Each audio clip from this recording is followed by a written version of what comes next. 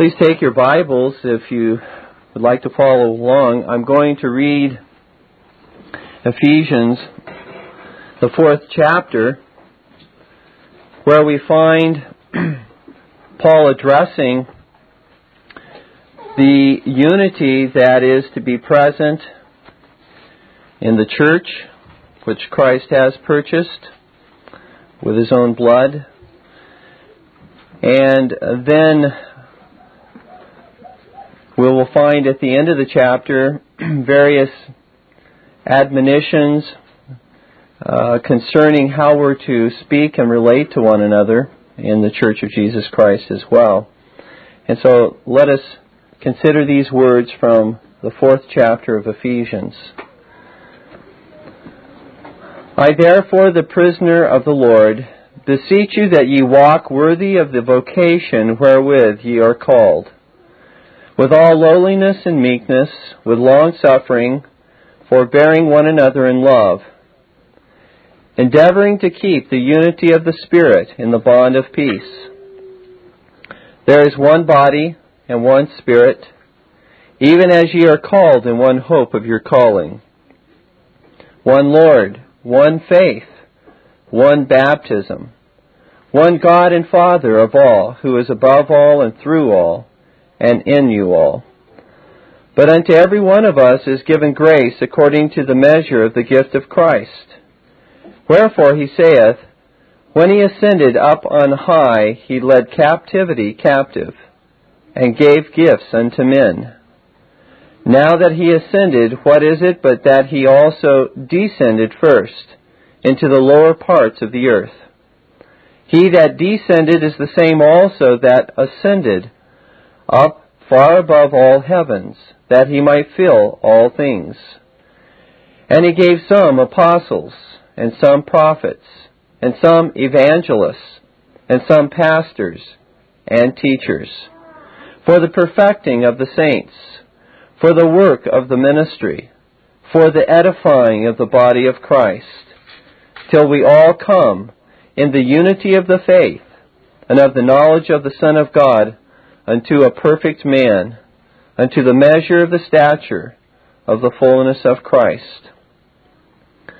That we henceforth be no more children, tossed to and fro, and carried about with every wind of doctrine, by the sleight of men, and cunning craftiness, whereby they lie in wait to deceive. But speaking the truth in love, may grow up into Him in all things, which is the head, even Christ, from whom the whole body fitly joined together and compacted by that which every joint supplieth, according to the effectual working in the measure of every part, maketh increase of the body unto the edifying of itself in love.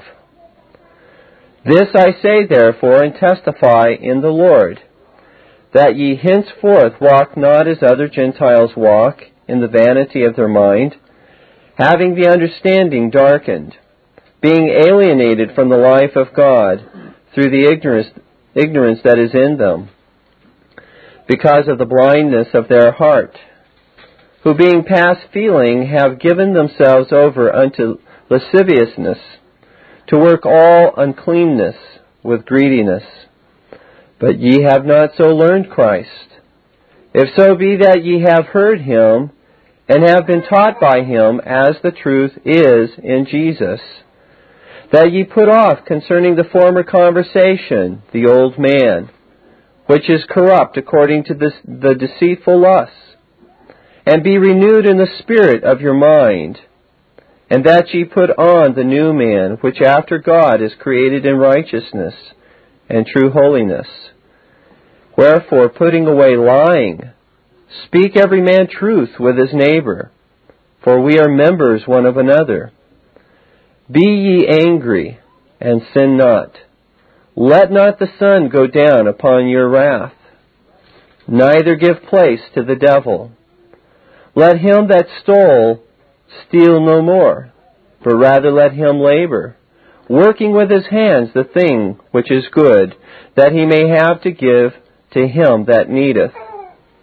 Let no corrupt communication proceed out of your mouth, but that which is good to the use of edifying, that it may minister grace unto the hearers. And grieve not the Holy Spirit of God, whereby ye are sealed unto the day of redemption. Let all bitterness, and wrath, and anger, and clamor, and evil speaking be put away from you, with all malice. And be kind one to another, tender-hearted, forgiving one another, even as God, for Christ's sake, hath forgiven you. Thus far, the reading of God's Word.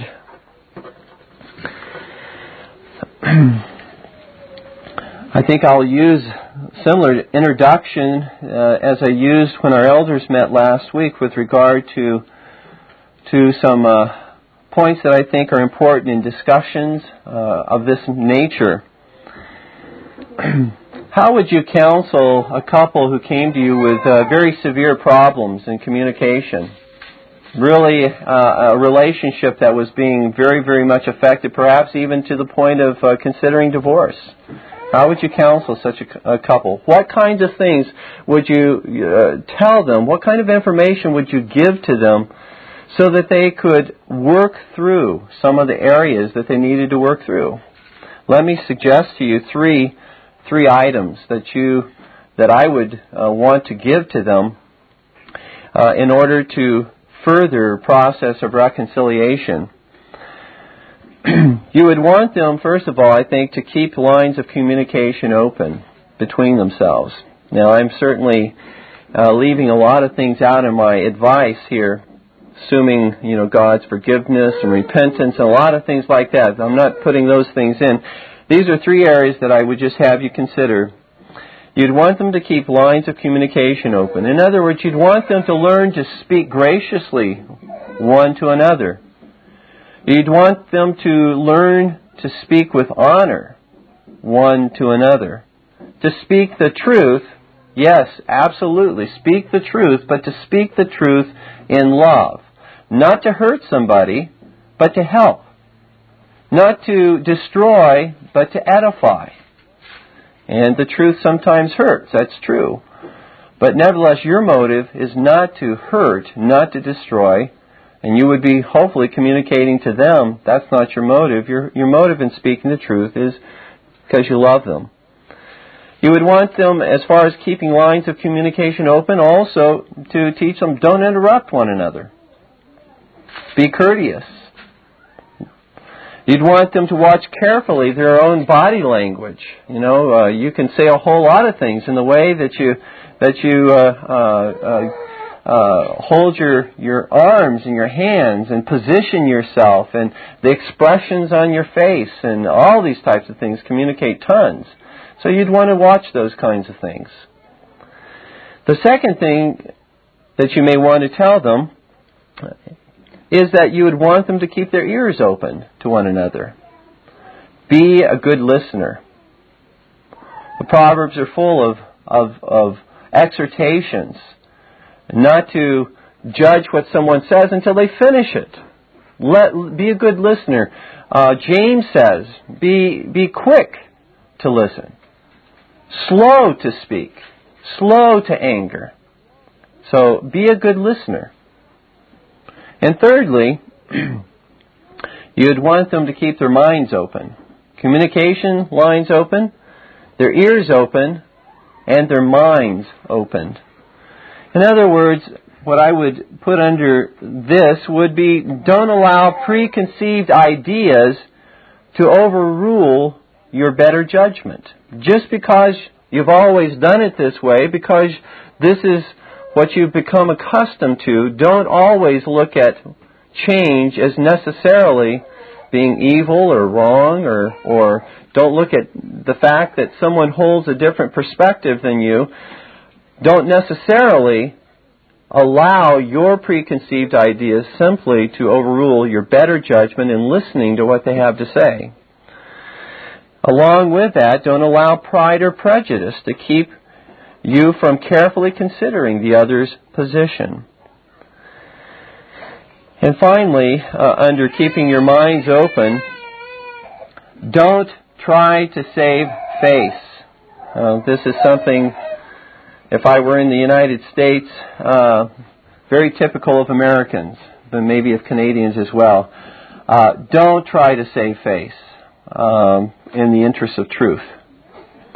Don't try to save face before others who might even believe that you have capitulated, that you've caved in to someone else who has argued more persuasively. See, a lot of people may look at you and say, I've been depending on that person to take a stand for me. And they see you capitulate. They may say, they failed me. Well, don't even allow that to cause you to close your mind to the truth. Whatever the truth is, if we're really lovers of truth, we will not allow that to hinder us from pursuing the truth. None of those things. You see, we are all in one sense married to one another in the sense that we are joined by covenant to one another.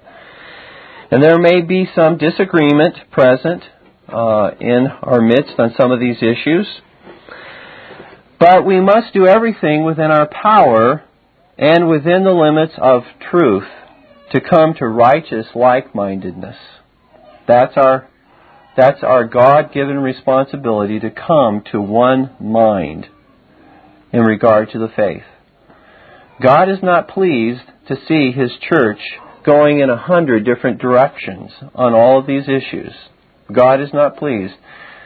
He finds it contemptible. God calls us throughout His Word to be like-minded. Let me simply point you to some references. Romans chapter 12, verse 16, and I'll just read these off very quickly. I'm not making a whole lot of commentary on them, but I just want you to see how many times we are called to like-mindedness, to view things together in one mind. Romans 12:16 says, "Be of the same mind, one toward another." The lighting is, when I put my Bible down there, it casts a shadow and I can't see it very well. Romans 15, verses 5 and 6. "Now the God of patience and consolation grant you to be like-minded one toward another according to Christ Jesus." Now notice verse 6. "That ye may with one mind and one mouth glorify God, even the Father of our Lord Jesus Christ." One mind and one mouth. We're saying the same thing. We're believing the same thing. This is God's rule. It's what God, through His apostle, commands us to strive for. 1 Corinthians 1:10. Again, notice very carefully the teaching here. "Now I beseech you, brethren, by the name of our Lord Jesus Christ, that ye all speak the same thing, and that there be no divisions among you, but that ye be perfectly joined together in the same mind and in the same judgment." A lot of ones and sames in that particular verse. Speak the same thing, no divisions, have the same mind and the same judgment. 2 Corinthians 13:11.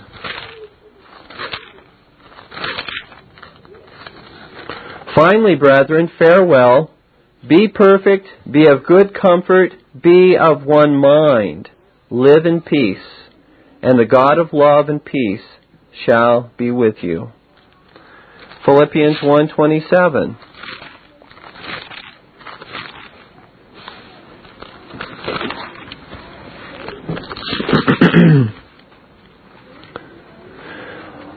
"Only let your conversation be as it becometh the gospel of Christ, that whether I come and see you or else be absent, I may hear of your affairs, that ye stand fast in one spirit, with one mind, striving together for the faith of the gospel."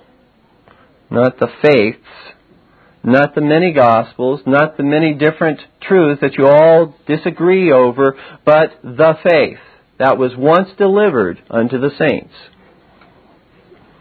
Chapter 2, verses 1 and 2. If there be therefore any consolation in Christ, if any comfort of love, if any fellowship of the Spirit, if any bowels and mercies, fulfill ye my joy, that ye be like-minded, having the same love, being of one accord, of one mind. And again, like-minded, the same love, one accord, and one mind. Philippians 3:16. Nevertheless, whereto we have already attained, let us walk by the same rule. Let us mind the same thing. Walking according to the same rule, minding the same thing. One rule. Not many rules as far as different kinds of standards. One standard by which we're to walk that God has given to us in His church. And then finally, 1 Peter 3:8.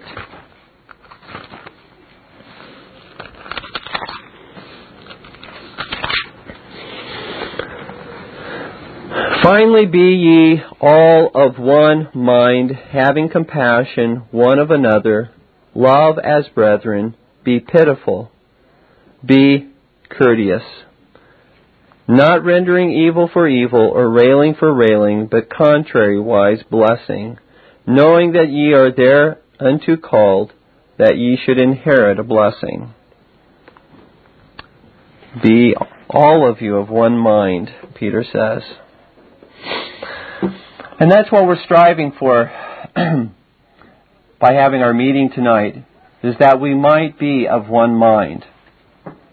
That our church may be of one mind, that we might all speak the same thing, that we might believe the same thing, and worship in the same way. Not only for our church, but as I just began by way of just kind of a preliminary remark, that's our desire for all of the churches of Jesus Christ. Not simply those, that are within our denomination, but that all churches that profess to be Christian would be of one mind, have one faith, one worship, one discipline, one government, one doctrine. You say, well, that's a lot to ask. Well, it's impossible in our own strength. It's only a work of the Holy Spirit that can accomplish that. But I believe that's what the millennium is all about, is bringing us to that oneness. And I don't envision the millennium being a place where we will have 1,000 different denominations with 1,000 different ways of worshiping God and believing things about God as we presently see the world divided within the Christian community. That's not what I believe that we will see in that glorious time. But we will see a reformation where there will be one mind, one faith, one worship and doctrine and government and discipline. Because Jesus Christ will reign from heaven in a way that will bring that to pass. Okay, that's preliminary remarks. Let's go to point 2 now. The direction of the session. That is, the direction of your elders. Your session has come to realize by, we believe, God's grace, that we have been functioning more like independents and Congregationalists in our church government and worship than like Presbyterians that we profess to be. How so, you may ask? Well, let me give you the how so's here.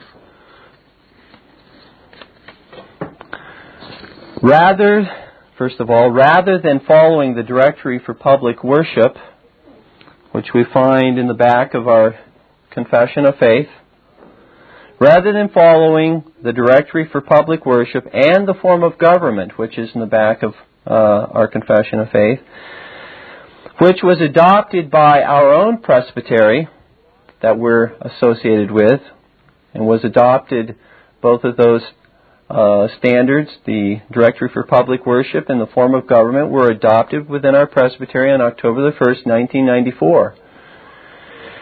Rather than following them, your session has rather taken an independent approach to our subordinate standards, not carefully implementing them as we now believe that we should have done from the very beginning. That's the first way that we believe we've acted more like independents and Congregationalists.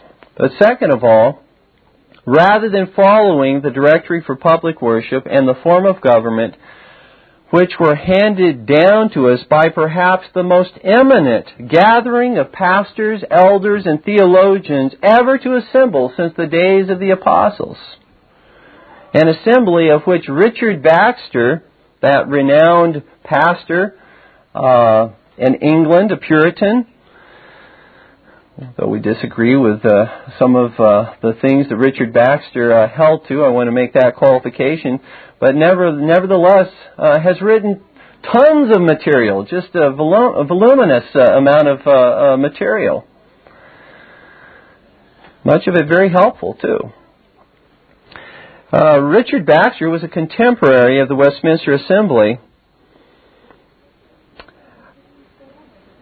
said that the divines, and I'm quoting now, quote, "The divines there congregated were men of eminent learning and godliness, ministerial ability and fidelity, and being not worthy to be one of them myself, I may the more freely speak that truth which I know, even in the face of malice and envy, that so far as I am able to judge by the information of all history, the Christian world since the days of the apostles had never assented of more excellent divines." That's what Richard Baxter had to say about the Westminster Assembly. And furthermore, under the same point, rather than following the Directory for Public Worship and the form of government passed on to us by such capable theologians who labored in this assembly from July 1, 1643 to February the 22nd, 1649. That is a period covering 5 years, 7 months, and 22 days, during which time they held 1,163 sessions. Rather than following an assembly that is laid down according to Presbyterian principles of worship and government, rather than following all of what they gave to us, we have rather, by our own non-conformity to these standards, presumed a knowledge superior to theirs. Superior not simply to one man's knowledge, that would be quite presumptive on our parts, even one of the divines. But we presumed a knowledge superior to the collective knowledge and wisdom of all of those men, perhaps the most noble and eminent of all assemblies ever to gather together. We have, in the various matters related to worship, allowed our ignorance, if you will, allowed our ignorance in certain areas to hold greater weight than their collective knowledge and wisdom. You see, we would freely, as elders, admit we're not sure about a lot of these areas as it pertains to worship because we have not studied them well enough, we've not thought through them well enough, and yet we were acting on our ignorance. By following certain practices in worship, we were saying, I'm not sure what we should do here, but we'll just continue in the same line and in the same vein, though we realized what we were doing was contrary to the collective knowledge and wisdom of all of the Westminster Assembly. So we were, again, we believe, allowing our ignorance to hold greater weight than their knowledge 1,163 sessions that they spent developing these subordinate standards.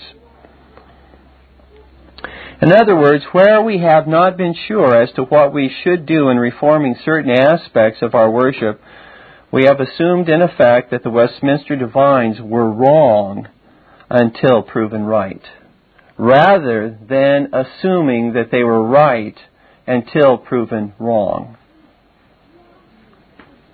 That's been our assumption, whether we said that or not. We were acting accordingly. And we would say that's the height of presumption based on what we know about that assembly and what they've produced in the Confession of Faith.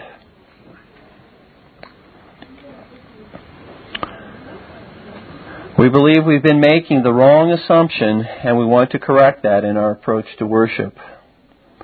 Our Scottish Presbyterian and covenanted forefathers defended with their own blood, with their own lives, these very documents. The Westminster Confession of Faith, the larger catechism, shorter catechism, the form of government, and directory for public worship. They defended those things and were willing to die for them, because they were convinced they were agreeable to the Word of God. And I certainly would not be able to defend with my life all of our current practices in worship. And be able to defend them with my life, saying, I know that they're agreeable to the Word of God. And so for these reasons, your session is compelled to bring our worship into conformity with our Presbyterian standards. We're not doing anything particularly noteworthy. We don't want any. If anything, we're ashamed. If anything, we're embarrassed, and we seek God's forgiveness, which we will talk about this coming Lord's Day. So we don't believe we're doing anything noteworthy. But we do believe we are simply acting like the Presbyterians we profess to be. The third point that I'd like to make deals with the whole idea of a covenanted reformation. A covenanted reformation. You know, I believe each of us desires biblical and covenanted reformation in the Church of Jesus Christ throughout the whole world. In other words, we desire the church to be one, covenantally united to one another. One church, not many, many different churches. We desire that. There's something wrong with us if we don't desire that. That is and should be our desire throughout the whole world, to desire biblical and covenanted reformation, not only in the church, but also in all civil governments as well. The big question simply is this: how are we, by God's grace, to promote such a reformation? Well, we know that we should be praying and being faithful in our families, in our own local church, and as individuals. We know that certainly that is an extremely important part of this whole Reformation. We know that it can't occur apart from the Holy Spirit of God. That it must be a gracious work of the Spirit of God to bring reformation. So we're not saying that this is something that we would expect to occur through our own, merely through our own efforts. We realize that God's grace alone can accomplish this. So when I state what I'm about to state, I'm presuming all of those things. I believe there is a biblical and covenanted pattern of reformation that we can follow. I believe that we do not need to reinvent the wheel, and our session believes we do not need to reinvent the wheel here. In order to have a form, God must take care of the spirit within people, but to provide a form and a pattern and a rule for covenanted reformation, there is one already.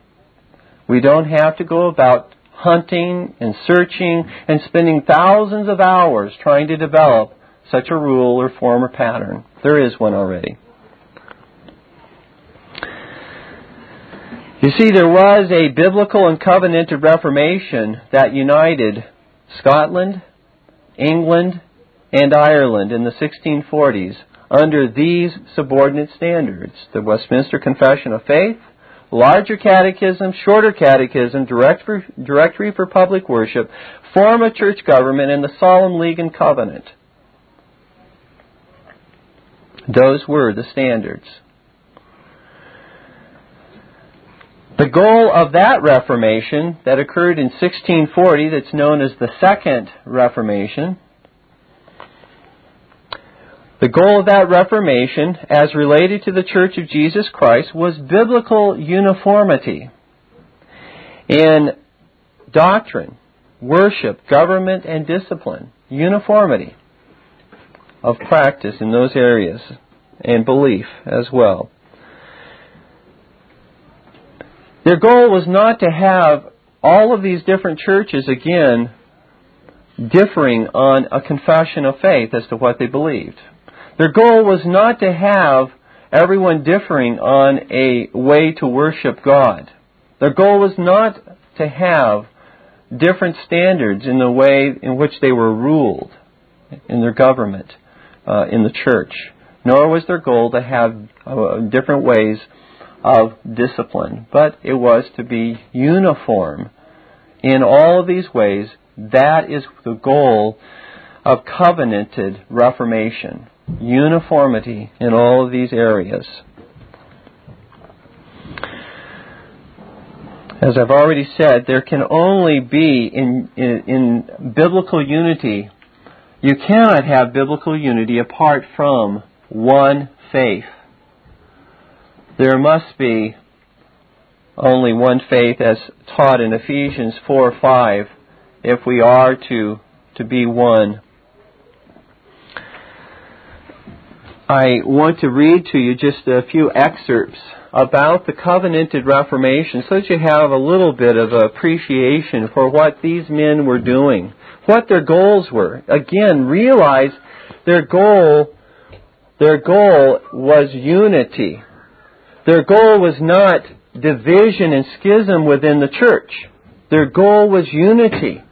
Now listen, reading from Hetherington's History of the Westminster Assembly of Divines, published by Stillwater's Revival Books.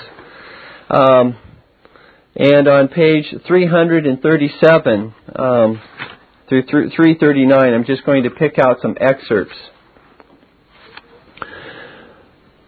Hetherington says, "There was one great and even sublime idea brought somewhat indefinitely before the Westminster Assembly, which has not yet been realized.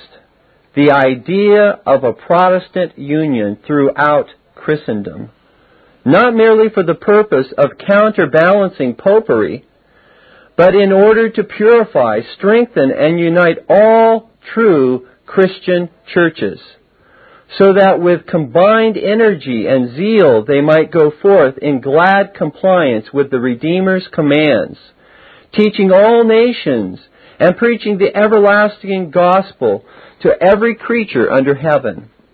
This truly magnificent and also truly Christian idea seems to have originated in the mind of that distinguished man, Alexander Henderson. It was suggested by him to the Scottish commissioners, and by them partially brought before the English Parliament, requesting them to direct the Assembly to write letters to the Protestant churches in France, Holland, Switzerland, and other Reformed churches. Along with these letters were sent copies of the Solemn League and Covenant, a document which might itself form the basis of such a Protestant union. The deep-thinking divines of the Netherlands apprehended the idea, and in their answer not only expressed their approbation of the covenant, but also desired to join in it with the British kingdoms." And finally, on one occasion, Henderson procured a passport to go to Holland, most probably for the purpose of prosecuting this grand idea. But the intrigues of politicians, the delays caused by the conduct of the independents, and the narrow-minded Erastianism of the English Parliament all conspired to prevent the assembly from entering farther into that glorious, truly glorious Christian enterprise. Days of trouble and darkness came. Persecution wore out the great men of that remarkable period. Pure and vital Christianity was stricken to the earth and trampled underfoot. That was their goal, though. To understand that was what they were pursuing with this covenanted Reformation. And as I've already alluded to, that, I believe, will be the kind of covenanted Reformation we will see in the millennial period. But here we have documents that were for that very purpose, that actually brought 3 whole nations together in agreement in doctrine, worship, government, and discipline. That's what the Westminster Assembly was striving for, and I believe that is what we as well must be striving for.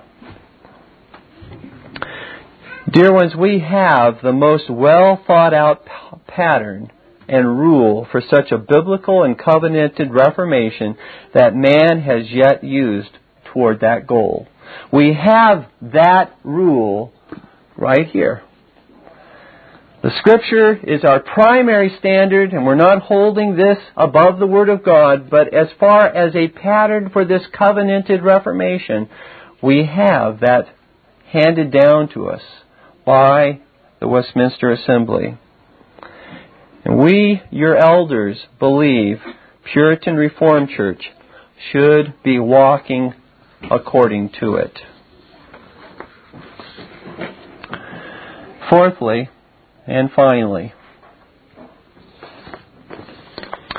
what practices are yet inconsistent with our directory for public worship? What practices are we and do we believe are yet contrary, incompatible with the directory for public worship that need to be changed? Well, first of all, the order or the sequence of our worship. And that would be just some of these I'm sure some of you may jump up and down for joy at some of the changes. There may be some that you're not particularly happy about. We'll just pray that God will grant us the grace, all of us, to see that this is really for ours as well as our children's blessing. But first of all, the order or sequence of worship, the Westminster Directory for Public Worship says that the call to worship should be first, then prayer, and then a psalm. I think the remainder of our order of worship is in line with what the Confession of Faith says, but that's a very simple change or transition. I don't think anybody is going to lose any sleep over that change. The second change is a little more significant, and it's the role of the minister in worship. First of all, under the role of minister in worship, the minister is ordinarily to offer all prayers to the Lord on behalf of the congregation in public worship, and is to read the Scripture as well. Well, our present practice has been to share that responsibility with ruling elders in our congregation. The Westminster Directory for Public Worship says it's the minister who should do so.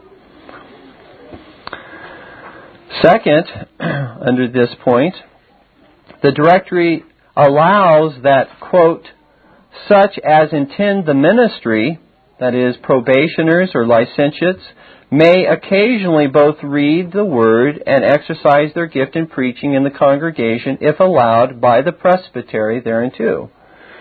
And so we'll see that there are some exceptions to the rule that I just mentioned about the minister leading in prayer and reading the Word. Here's one of those exceptions on the part of a probationer, one who intends the ministry and is approved by the presbytery.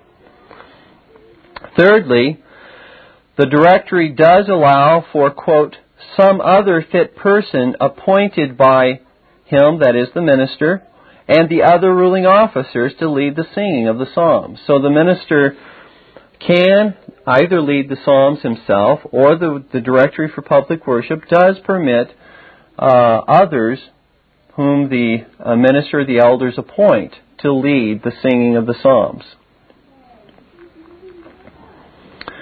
And then fourthly, under the role of the minister, though not specifically mentioned in the Directory for Public Worship, however, the first and second books of discipline and first and second books of discipline from the Church of Scotland do allow the Church to appoint what they called readers or exhorters, readers, where there are no ministers to conduct worship.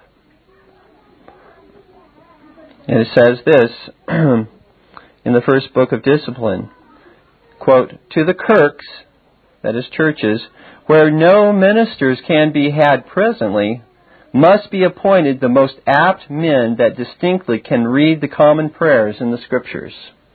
And so they did appoint readers who were qualified by the ministers would interview, and the presbytery would appoint and allow, in that case, for the edification of a congregation temporarily, the hopes that this reader himself would develop into a minister to be able to lead that congregation.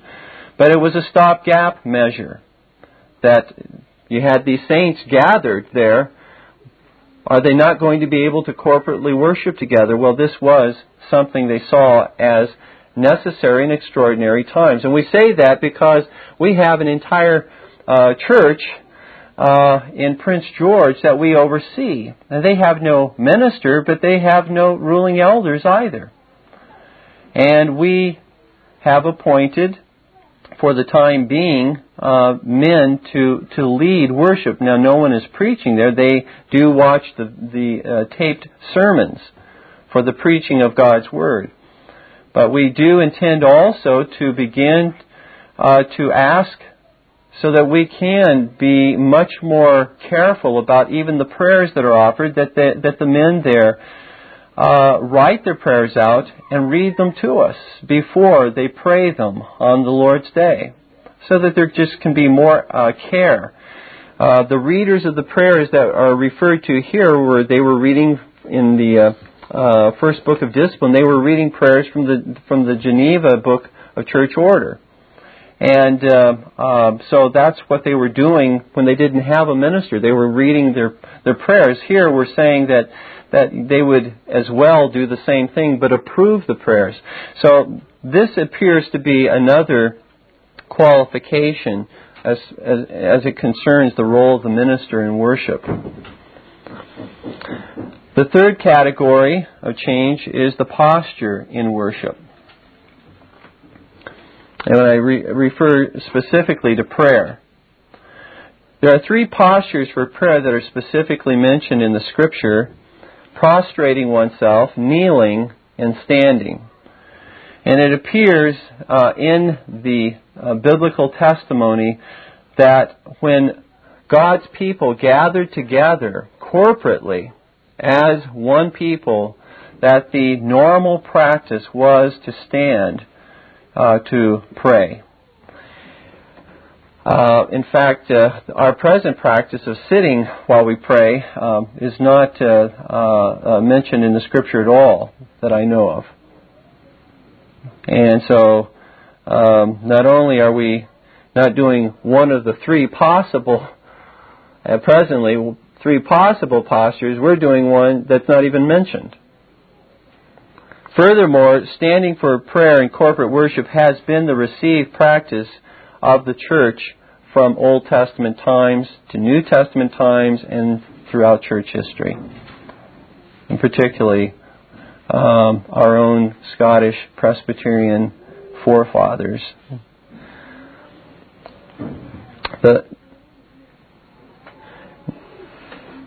Under the posture of worship, we will, however, be sitting for the other ordinances in worship.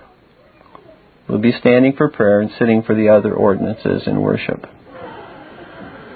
The fourth change is in regard to the reading of the Scripture. We have been reading from the Old Testament and the New Testament, which the Directory for Public Worship speaks of, but the Directory speaks of reading in order, so that we read through the whole Bible. Over a period of time, we read through the whole Bible as we read. Just go sequentially through the Bible. We're reading chapter 1 of Matthew chapter 1, and just going right week after week after week. And that way, again, there's familiarity with the whole Word of God. There's not repetition in texts that are being read. That is stated as well in the Directory for Public Worship. The next change has to do with the version of the Bible. We will be returning to the Authorized Version, which was the version approved by the Westminster Assembly. It was the version that they used in their citations for all of their proof texts. It was the King James Version, the Authorized Version. Next change, the version of the Psalter that we will be using. We are switching from the RPCNA Psalter to the Scottish Metrical Psalter, which was approved by the Westminster Assembly. Great care was taken with this particular Psalter, far more care than one can imagine. The abilities of these men in the original languages, and before that they presented it to the public at large, it went through committees more than once on approving this. And it is, again, I'm no Hebrew scholar, expert, but I do have some familiarity with Hebrew. And comparing even just the first 10 Psalms out of the Scottish Metrical with the RPCNA Psalter, hands down, the Scottish Metrical is far more faithful.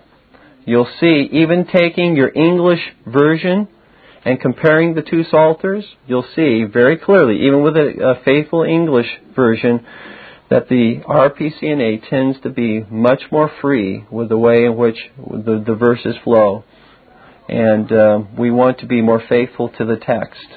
There may be in the Scottish Metrical Psalter language like in the Authorized Version, the King James Version, that seems archaic, obsolete, outdated, but we can cope with that. We can explain to our children what that means, a word here and there, so that they can understand what they're singing or what they're reading.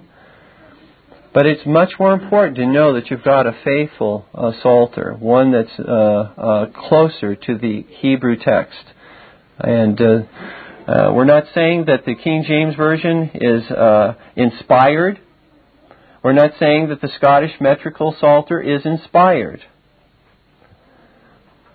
Only the original autographs are inspired, but we do believe that these are faithful translations or versions that God has preserved for His church. And quite frankly, until the higher critical period in the late 1800s, the King James Version was the received text, and didn't have anything competing with it, rivaling it in that regard. It was the received text by the church. And a plethora of new versions have come out in the 20th century. And they are based upon different principles of textual criticism, leaving out entire passages out of the Word of God. And we ought to be concerned about that.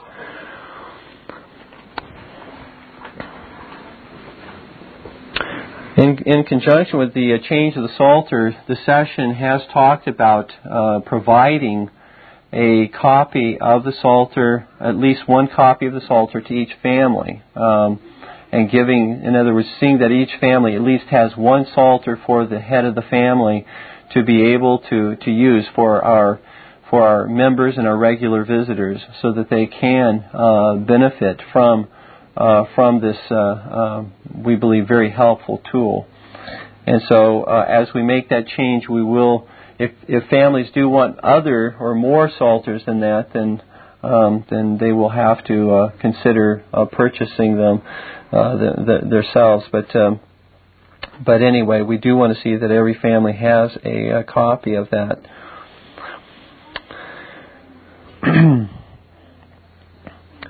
One other thing that comes to mind simply is that it's much easier to sing out of the Scottish metrical psalter in many, many other ways. Most of the psalms are in common meter. There's only a few that are not, which means that theoretically, if you knew one tune, you could sing nearly the whole psalter with one tune. If all you knew was Amazing Grace, you could sing nearly the whole psalter to that one tune.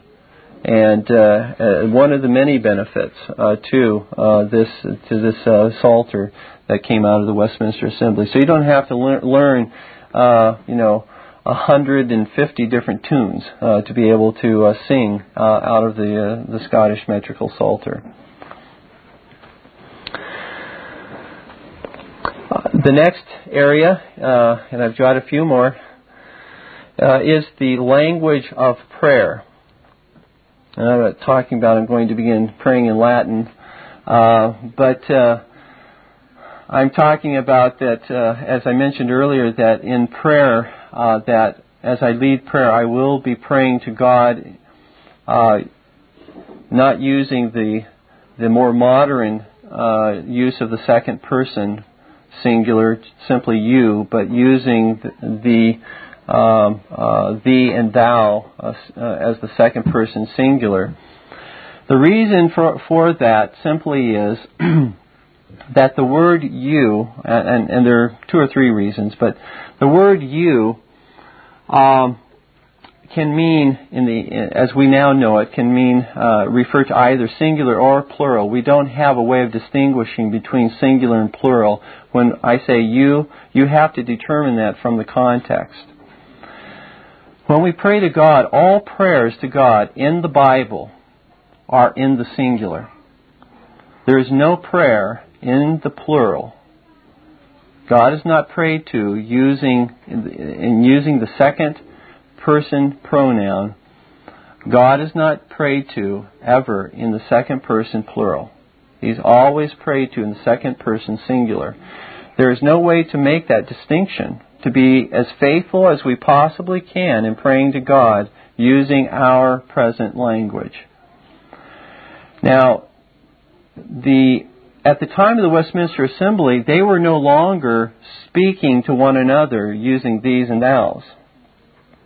That had passed from the scene. They were no longer referring, when they would refer to another individual, they were no longer using these and thous. And yet, they continued to use thee and thou as they spoke to God.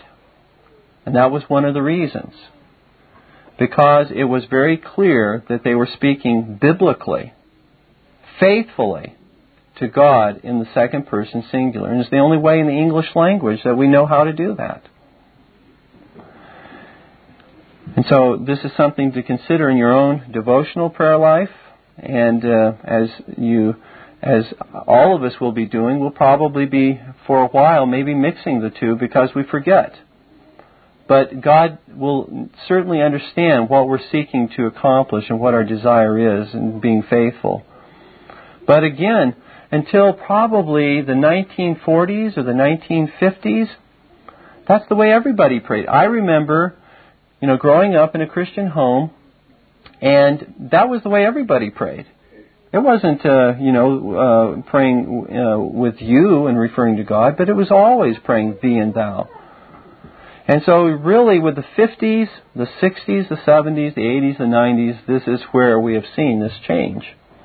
This has been the universal practice. It was practiced, and as you read through the Confession of Faith, when it talks about the petitions of the Lord's Prayer, how does it address God? Thy will be done, thy Thy kingdom come, thy will be done. It speaks, again, using those very terms that the Bible uses.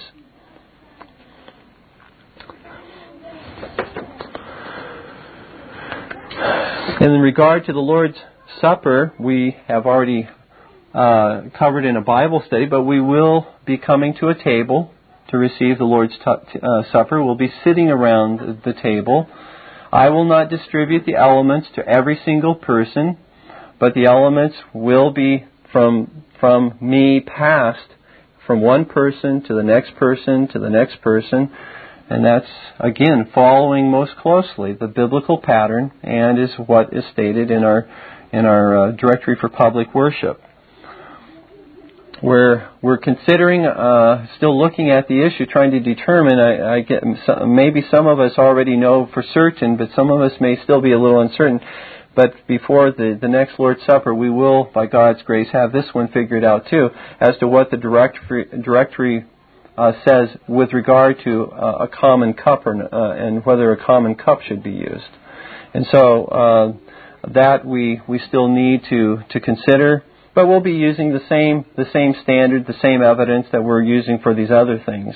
It's just a one reading. It's not that easy to be able to determine. One needs to do a little more investigation and checking out of these things. But I simply mention that as another thing too that we are considering.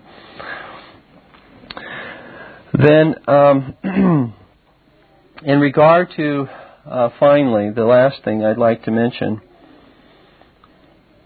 and these I've just focused on our worship service. There may be some things in the Directory for Public Worship that pertain to things outside the worship, the normal constituted worship service, which you can look at as well. But we're just focusing at this point primarily upon the worship service. The last one is the singing of psalms. The singing of psalms. And this may and probably will be the most difficult transition. I don't want to predispose you to that necessarily, but I think that this probably would be the one that might be at least most difficult. And I'll just briefly mention what is involved in this in our Directory for Public Worship. First of all, before the psalms are sung, a brief introduction. It's appropriate for the minister to give a brief introduction to the psalm that's being sung, significant truths contained in the psalm, what the psalm generally is about, that kind of thing, just to give an overview very briefly before we sing. Second, we will be singing the psalms line by line. Rather than singing the whole psalm through continuously, we will be singing the psalm line by line. This is found page 393 in this volume of Singing of Psalms in the Directory for Public Worship. It says that the whole congregation may join herein. Everyone that can read is to have a psalm book, and all others not disabled by age or otherwise are to be exhorted to learn to read. But for the present, where many in the congregation cannot read, it is convenient that the minister or some other fit person appointed by him and the other ruling officers do read the psalm line by line before the singing thereof. And because, therefore, there were many in the congregation who couldn't read due to illiteracy primarily, that seems to be the context, but also, no doubt, due to age, due to being disabled, if you had someone who was deaf, or someone who was blind and had not memorized the Psalms yet, someone who is a brand new Christian and did not maybe own a psalter of his own or something like that. There may be various reasons why, but primarily in the context it seems to be emphasizing the fact that many could not read. And therefore, to be able to have the greatest amount of participation on the part of the whole congregation in praising God, the Directory for Public Worship speaks of the psalms being sung line by line. Now, as I said, this will be probably new and different. Before we go into our question and what I'm trying to think how we might do this. Before we leave tonight, before we conclude our meeting, we do want to sing a psalm, lining it out so that the congregation that is here can participate. And so again, you can see most of us have maybe children who are very young and who cannot read yet. And so that you parents can be greatly encouraged as you see even your children who have the ability to speak and to listen and to understand, but yet do not have the ability to read yet.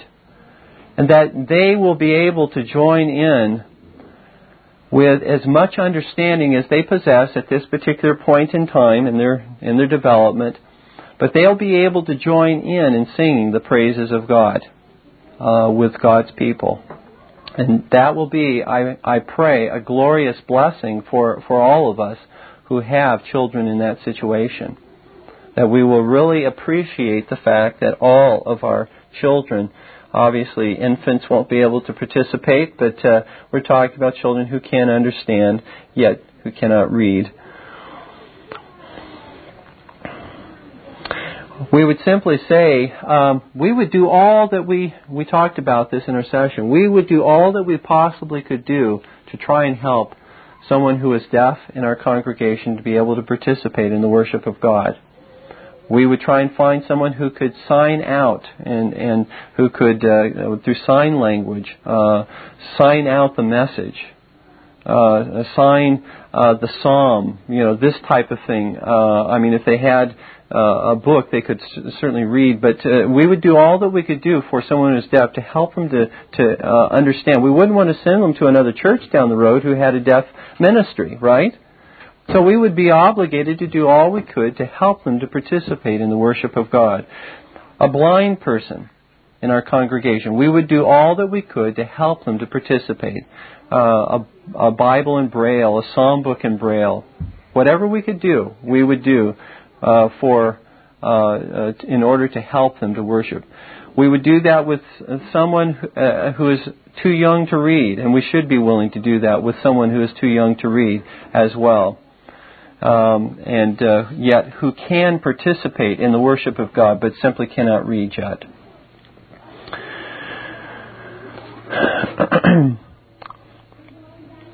Now we realize as a session that the wording of this section, and I'm almost finished, that the wording of this section on lining out the psalm states, but for the present. We realize that's what it says. We've not overlooked that. It says that. We see it. But we're not saying that this necessarily need be a perpetual practice forever and ever and ever and ever. We're not saying necessarily that need be a perpetual practice. However, we are saying as Presbyterians who have submitted ourselves to these standards that we cannot simply choose to change our standards congregation by congregation or individual by individual. That we just do not have the authority to overrule an entire assembly who has made this particular ruling, and when it's not a sinful practice to do so. And so we believe for the time being, until there is an assembly who can do so and can do so without disaffecting members of the congregation, that we can bring along our people, where there wouldn't be over an issue like this a split or a division in the church over something that is not sinful, that we should continue to practice this, and especially if we see benefits to our children. I think that's even another reason just to consider that.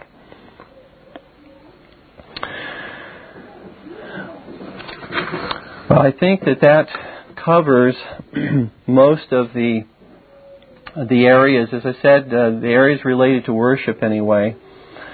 There may be other areas, again, in the Directory for Public Worship that you would want to read and check out as to what we are following as a session.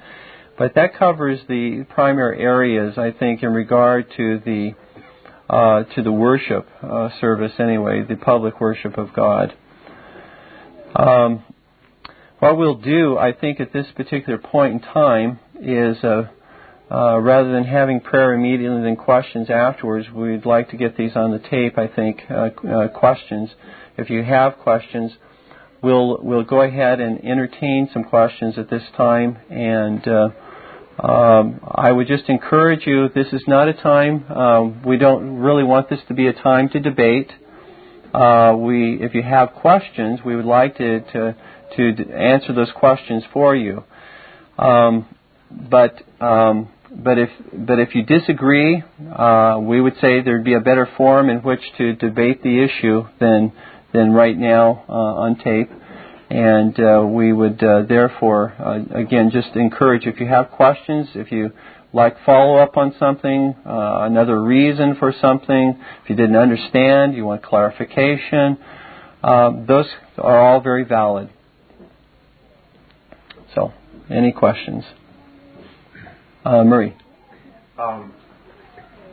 In the future, let's say the Geneva Bible was translated into, let's say the exact same wording, but just the letters are changed so it's easier to read. And if that were uniform throughout the land, could it be, without going against the confession or general principle, could that be used? And the reason I'm asking, also knowing a little bit of the history of the translation of the King James, could it be moved up in the essence or in the desire for purity? I think that, no one's, again, saying with regard to the King James Version or the Scottish Metrical Psalter that it's impossible to improve upon these. No one's making that claim.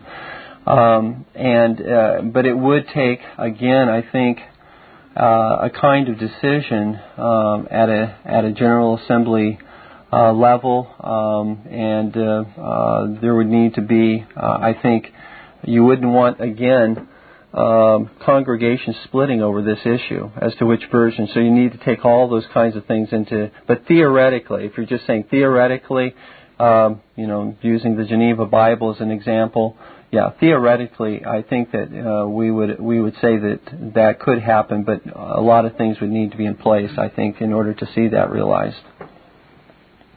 Ian, you had a question? In the reading of the Scripture, reading in order from beginning of the Bible to the end, out of the Old Testament and also out of the New Testament, it seems to be mentioning reading one chapter per Sabbath. Right. That would necessitate about 18 years to get all the way through the Old Testament. Yeah. Would it be just one chapter? Yeah, it speaks of reading one, and again, many of the churches had different formats on the Lord's Day. Some had one worship service in the morning, and then they had a catechism class in the afternoon. Some had two worship services on the Lord's Day, and perhaps in that kind of a situation, you'd make it through twice as fast. It will only take, how long did you say? 18 years. 18 years only take 9 years to make it through then. But that would be obviously. It would take a while to work your way through it, following that particular format. That seems to be what they're saying, nevertheless. Reg? Yeah, you didn't mention it, but I think this is what it is. Wouldn't the synodical authority come from the Scottish General Assembly adopting the Westminster documents later? After the Westminster Assembly? I don't know if you mentioned that, but in the line of the historical testimony for President. Yeah, I may not have specifically. I think I was alluding to it, but the comment is that as far as that's when I said assembly, that's what I was referring to was the Scottish Assembly and their enacting these, because the Westminster Assembly was a collection of many divines together, but it was not officially a one church assembly. And so, the Scottish, the Assembly of the Church of Scotland would be that particular assembly that would have that authority to make these decisions and rules that we would be honoring and submitting to ultimately. One yes. Other point, I think I'm not 100% sure, but I'm pretty sure that that Scottish Metrical version of the Psalms has every psalm in common meter. There are some alternate versions where there's about 10 of them you can sing that are alternate versions of particular psalms, but I think you can sing all 150 in common meter. Yeah, I was just going to check in the back here. I think it said.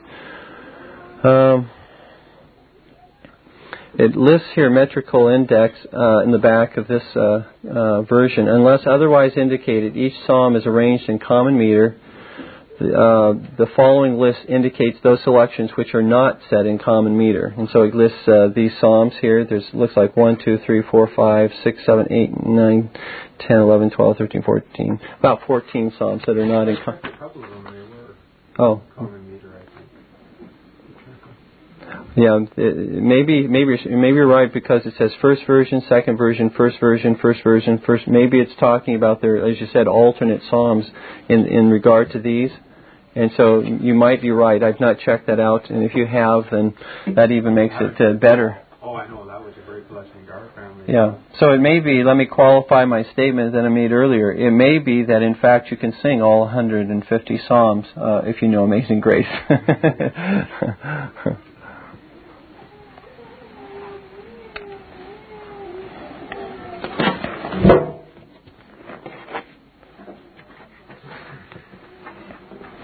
Are there any other questions?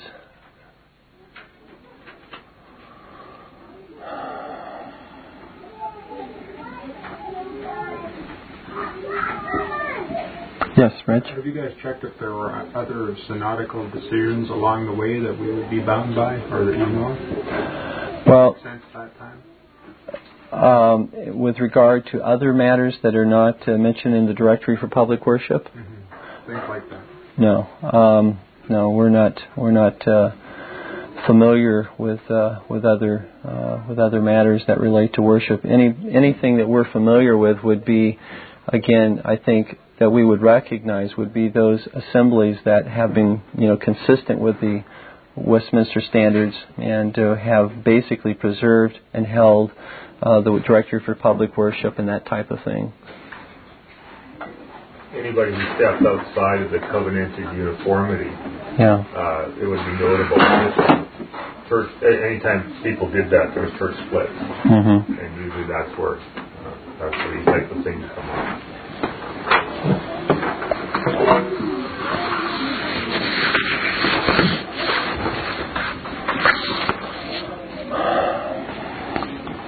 Marie? I just missed that you said the three positions of prayer were prostrate, kneeling, and standing. By prostrate you mean lying face down prostrate, as it were?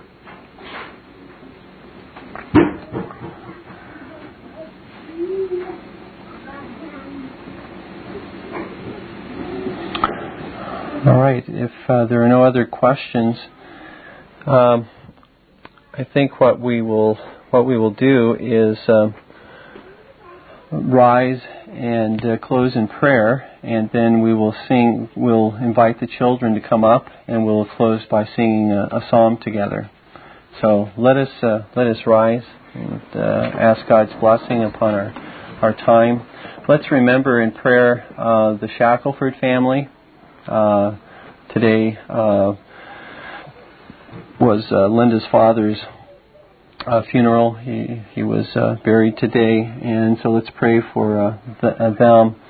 Let's continue to pray for Ian and his work situation. God would supply work for him, and pray for our church and the transition that it's going through in regard to these areas. That God would again bless us with one mouth, with one mind, with one faith as we pursue these matters.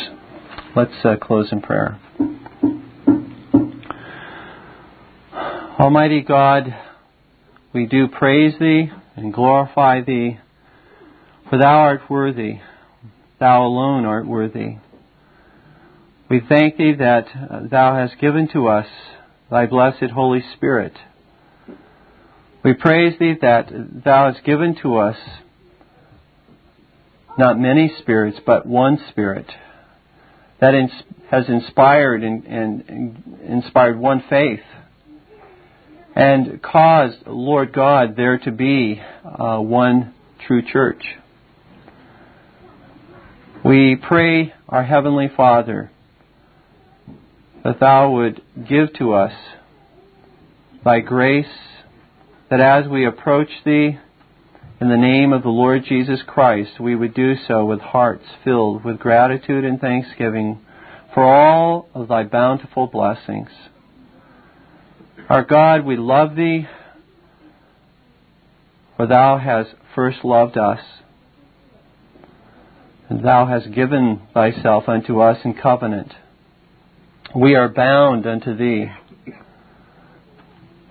We praise Thee for our forefathers in the faith, who have all as well followed in the path of the Lord Jesus Christ and have laid down their lives, not as a sacrifice for sins, but have laid down their lives for the one who did die to forgive us of our sins. And we pray, our God, that Thou would give unto us that same grace to be faithful unto death. Thou would give unto us the desire to continue to grow in the grace and the knowledge of the Lord Jesus Christ. Thou would cause us not to be indifferent to the things of God, but that our lives would exemplify those who are full of the Spirit.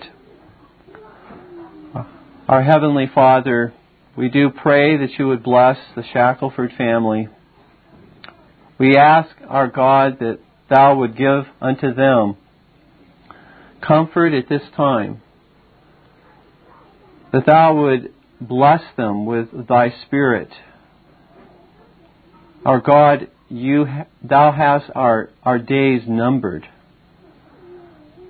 Every one of them is written in Thy book. And we pray, our God, that Thou would cause us to consider the shortness of our life, that we would not cling to our days and to our possessions and our riches as if they were of so much value that we should not live for Thee, that we should not follow Thee, that we can be loose and carefree in our faith. We ask Thee as well to bless Ian. We ask Thee to give to him grace and supply work for him and his family. We know that Thou hast promised Thy people that Thou would care and provide food and clothing and shelter. That we are furthermore commanded not to worry and not to be anxious for these things as the Gentiles are, as the pagans are. We ask Thee, Lord, to supply all of our needs according to Thy riches and glory in Christ Jesus. And finally, our God, we do pray that Thou would bless our congregation with one mind, with one voice, with one heart and spirit, as we seek those things that will bring blessing to us and to our children, but most of all, as we seek those things that will bring Thee glory. We pray all of these things in the blessed name of Christ, our Savior. Amen. Okay, you may be seated. If you'd like to invite the children to come forward. Greg is going to lead us, I believe, in Psalm 23. So we'll Oops, excuse me. Sit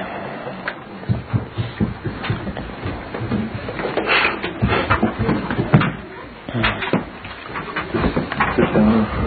We're gonna sing a song. Josh, keep it on. Keep it on. Now the tune number 23 is exactly the same as in the RPCA 23B. Can I get this down? The tune is called Criminal. You won't need a psalm book, especially for 23. The lines are very short. We'll just read them one at a time, and then we'll sing the line. Children, before we start, I just want to do something with each of you. Okay? Together, I all want you to repeat this after me. Okay? See if you can repeat this sentence all together. The Lord's my shepherd, I'll not want. The Lord's my shepherd, I'll not want. He makes me down to lie. He makes me down to lie. Okay, any one of you that repeated that line, or those two lines, can sing this whole psalm. There is no excuse for anyone here not to praise God. You're all capable of doing this. Okay? So I expect everybody now to sing. Alright? Alright, let's begin. The Lord's my shepherd, I'll not want. The Lord's my shepherd, I'll not want. He makes me down to lie. He makes me down to lie. In pastures green he leadeth me. In pastures green he leadeth me. The quiet waters by. The quiet waters by. My soul he doth restore again.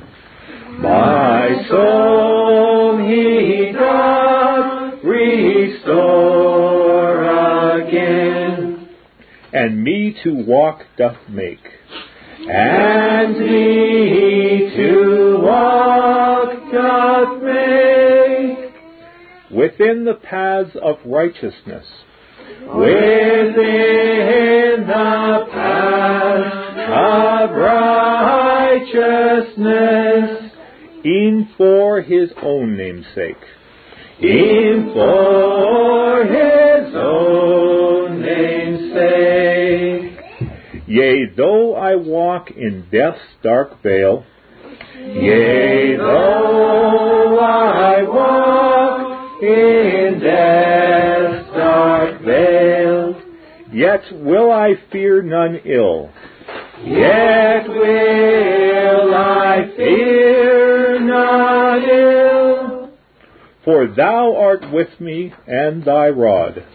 For thou art with me, and thy rod. And staff me comfort still. And staff me comfort still. My table thou hast furnished. My table thou hast furnished. In presence of my foes. In presence of my foes. My head thou dost with oil anoint. My head thou dost with oil anoint. And my cup overflows. And my cup overflows. Goodness and mercy all my life. Goodness and mercy all my life. Shall surely follow me. Shall surely follow me. And in God's house forevermore. And in God's house forevermore. My dwelling place shall be. my dwelling place shall be. Very good. Good singing. Okay, you're dismissed. This Reformation audio track is a production of Still Waters Revival Books. You are welcome to make copies and give them to those in need. SWRB makes thousands of classic Reformation resources available, free and for sale, in audio, video, and printed formats. It is likely that the sermon or book that you just listened to is also available on cassette or video, or as a printed book or booklet. Our many free resources, as well as our complete mail-order catalog, containing thousands of classic and contemporary Puritan and Reformed books, tapes, and videos at great discounts, is on the web at www.swrb.com. We can also be reached by email at swrb@swrb.com, by phone at 780-450-3730, by fax at 780-468-1096, or by mail at 4710-37A Avenue, Edmonton, that's Edmonton, Alberta, abbreviated capital A, capital B, Canada, T6L3T5. You may also request a free printed catalog. And remember that John Calvin, in defending the Reformation's regulative principle of worship, or what is sometimes called the scriptural law of worship, commenting on the words of God, which I commanded them not, neither came into my heart, from his commentary on Jeremiah 7:31, writes, God here cuts off from men every occasion for making evasions, since he condemns by this one phrase, I have not commanded them, whatever the Jews devised. There is then no other argument needed to condemn superstitions than that they are not commanded by God. For when men allow themselves to worship God according to their own fancies, and attend not to his commands, they pervert true religion. And if this principle was adopted by the papists, all those fictitious modes of worship in which they absurdly exercise themselves would fall to the ground. It is indeed a horrible thing for the papists to seek to discharge their duties towards God by performing their own superstitions. There is an immense number of them, as it is well known, and as it manifestly appears. Were they to admit this principle, that we cannot rightly worship God except by obeying his word, they would be delivered from their deep abyss of error. The prophet's words, then, are very important, when he says that God had commanded no such thing, and that it never came to his mind, as though he had said that men assume too much wisdom when they devise what he never required, nay, what he never knew.